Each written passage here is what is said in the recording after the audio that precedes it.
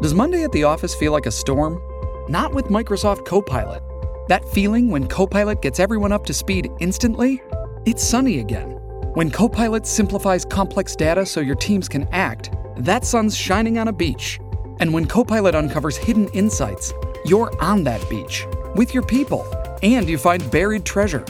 That's Microsoft Copilot. Learn more at Microsoft.com/AI for all.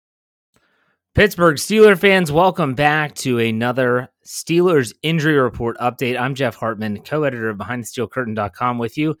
And wherever you're listening to us in your audio podcast, whether that's Google Play, Stitcher, Anchor, iTunes, Pandora, make sure you follow us so that you don't miss any of this content, whether it's a Mike Tomlin recap, the injury reports leading up to game day, which also have fantasy football implications tied to it, all of our PM live YouTube shows, which go over to the audio platform the following day at 12 o'clock, like the Steelers preview, which ran today, Friday, at 12 p.m. And then also all our morning shows, my Let's Ride in the morning, the Steelers Stat Geek, the Live Mic. We have you covered, but you have to follow us on our audio platforms to do all of that. So with that said, it's Friday, TGIF, everyone, and that also means that the Pittsburgh Steelers and the Denver Broncos have finalized their injury reports. If you're someone that was kind of sitting around saying, man, where is Jeff's injury report? It's normally posted by now. I decided to wait until I saw the Broncos report as well. I didn't want to just have who was in, who was out, who was questionable, who was probable. They covered a probable, who was doubtful for the upcoming game. I wanted it to be solidified by both teams leading up to this game at Heinz Field in week 2. 1 o'clock kick Eastern time. Set your alarm clocks accordingly. But I went and waited, and I was like, okay, let's see what this... I think I had an idea as to what the Steelers' injury report was going to look like. So just so you know, Friday's practice looked a lot like Thursday's practice. In other words, it was the exact same. Everyone that was on that laundry list from Wednesday was a full participant, so that means that James Conner's ankle, no setback. Deontay Johnson's toe, no setback. Juju Smith-Schuster's knee, Stephon Tuitt's Achilles, Alejandro Villanueva's illness, no setbacks, all full participants, and all ready to go. No game status. That means they're not listed as questionable. That means they're not listed as doubtful. They're just ready to go. But that does mean that David DeCastro and Stefan Wisniewski are both ruled as out. Now, Stefan Wisniewski, though, right before the injury report came out, right after practice, the Pittsburgh Steelers made a move, and they took Stefan Wisniewski, who was the starting guard in week 1 for David DeCastro, and put him on injured reserve. I hope there's not a lot of fans out there that are thinking, oh boy, there goes that. What a waste of a pickup he was. He's done for basically half the year. No. In 2020, because they have these strange, unique, individualized plans just for this year, the Pittsburgh Steelers and every other NFL team can put a player on injured reserve, and it just means they have to sit out the next 3 games. So Wisniewski's pectoral injury, which is your chest muscle, was not severe enough that he would have been, let's say, like Stephon Tuitt last year. Tuitt last year had to have surgery.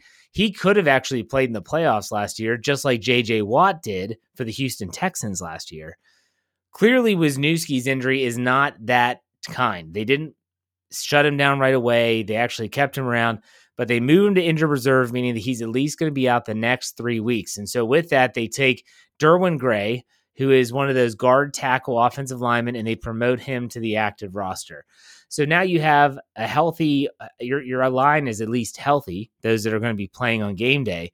Whether they're experienced and ready is a different story altogether. But it means that Stefan Wisniewski is out for this game and the next 2 weeks at least, and David DeCastro is out again. I have a feeling, and this is something Jerry Dulac of the Pittsburgh Post-Gazette said on Twitter earlier, is that they are thinking and hoping that DeCastro will be back next week. So in other words, they would have to just get through this game this Sunday, and then when the Texans come to town, DeCastro should be ready to go and fill in that right guard spot the way he always had, as he's an All-Pro and a Pro Bowler. But DeCastro's out, Wisniewski's on IR, so that means he's out, and that's it. What about the Denver Broncos? There are some key pieces there, and you're wondering, what does this mean for their availability? So Mark Barron, yes, Mark Barron, the guy that used to play for the Pittsburgh Steelers, he had signed with the Denver Broncos, in case you missed that, and he had a hamstring injury after week 1. Turns out that hamstring injury is going to keep him out. He is ruled out for this game, so no Mark Barron against his former team from 2019. Another player injury that is worth watching would be none other than Phillip Lindsay. Phillip Lindsay, running back, he gashed the Steelers when they played him a couple years ago. He had a toe injury, not quite turf toe from what I've read, but it's still, anytime you're dealing with a toe, you're dealing with a running back, that can be an issue. He has been ruled out of this game as well. Garrett Bowles, the tackle, he had an elbow injury, is listed as questionable. Tyree Cleveland, wide receiver, he's listed as questionable. Another big name, Cortland Sutton with a shoulder, wide receiver, young, very talented receiver, shoulder injury. He too is listed as questionable after being limited the entire week. Other than that, everyone else that was on the Denver Broncos injury report at one point or another, Wednesday, Thursday, or Friday, they are all no designation. So again, Mark Barron, Phillip Lindsay are out. Bowles, Cleveland, and Sutton are listed as questionable. Other than that, it's let's line them up and see who wins. Because here we go. Let's talk about fantasy football implications. You look at this game. You look at AJ Bouye, who I forgot to mention was on injured reserve. He is not going to be playing. That happened earlier in the week. So you look at the Steelers and you look at the Denver Broncos and you look at how they match up. And so I like the Broncos pass rush. I think they're very good. But at the same time, I think that if the Steelers front, if the Broncos front is really good and gets after the passer and can stop the run, I think they're weaker in the secondary, especially without a guy like Barron, especially without Bouye and players of that ilk. I think that the Steelers, they could really spread out the Broncos and really pick them apart and throw the ball to move it. And that means that for fantasy football, you would be smart to pick up some of these Steelers weapons, whether it's Eric Ebron, whether it is Chase Claypool, whether it's Deontay Johnson, James Washington, Juju Smith-Schuster, you name it, I would look into getting them. The only problem I have, and I said this last night on the Steelers preview, is when you're thinking about playing a Pittsburgh Steelers offensive weapon, not named Ben Roethlisberger, is I think that this year, more than almost any other year that I can remember, the Steelers are going to want to spread the ball around. Therefore, since they're going to spread the ball around, you're not going to have that one fantasy player that you're thinking, all right, I'm just going to start this player and we'll be good. I'm just going to start him here and he's just, don't even have to worry about it. It's like when Antonio Brown was in town. Mike Wallace was the same way. You almost knew that even on a bad day, they were going to get you fantasy points that your team needs. I'm not sure if that's the case. So Juju Smith-Schuster had 2 touchdowns in week 1. That could be James Washington this week. Or it could be a Deontay Johnson, or it could be Eric Ebron. Heck, it could even be Vance McDonald. As crazy as that sounds, but if he gets 2 red zone looks and there are 2 touchdowns, it's very difficult to predict how this offense is going to look. Benny Snell, James Conner. Let's talk about that side of the injury report with James Conner being a full participant all week. He's ready to go. What's the division of labor going to look like at running back? I know a lot of Steeler fans went out and they picked up Benny Snell right away off their waiver wire and said, all right, hey, here we go. This is exactly what I should be doing. When in reality, that you're like, oh man, what if Benny Snell doesn't get as many carries because they're going to still give James Conner the ball? Is it going to be 50-50? Is it running back by committee? That's great for the team, but that hurts your fantasy team as fantasy points are at a minimum when that happens, especially when you look down the red zone. Who are they going to put into the red zone? If it's a goal line situation, does Conner, if you start him on your roster, let's say as like a flex player, does he get pulled off the field and Benny Snell get inserted on goal line? We don't know what that is right now. If it is that way, I would start Benny Snell because if they get in a 3rd and 3 from the 3-yard line, a 3rd and goal, from the 3, if they're going to put Benny Snell in, you want him on your roster because it's going to lead to more touchdowns. But ultimately, even though I said you got to be careful and weary of the Pittsburgh Steelers' weapons in terms of your fantasy lineup, I'm also concerned about the pass protection for Roethlisberger with Chuks Okorafor and Kevin Dotson slated to start here in week 2. Chuks, I'm not so worried about because he has had starting experience. He's been there. He's done that. But Dotson, my gosh, this is only his 2nd professional game, and it's going to be his 1st career start. I mean, think about that. This guy was drafted in the 4th round. He was not even invited to the combine. He didn't even get a combine invitation.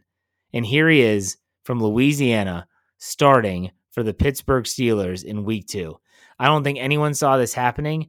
It's going to be a trial by fire. I know that tomorrow, Saturday, Jeffrey Benedict did a film room breakdown on all of Dotson's snaps from week 1, because remember, when Wisniewski went down, it was Dotson that came in. So we actually had some tape on Dotson. Let's see how he did. Make sure you check out that article on BehindTheSteelCurtain.com.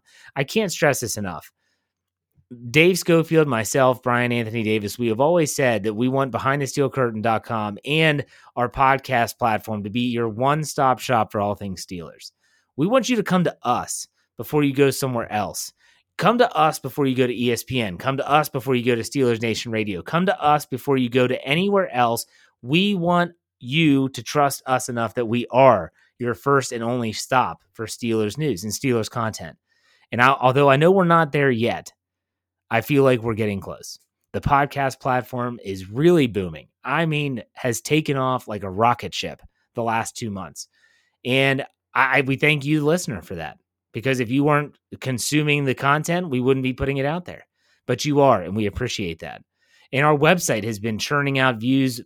Really, I haven't seen it like this in a long time. People are excited, and we are excited too. This is a fan-driven site. So yeah, we don't have to hide our fanhood.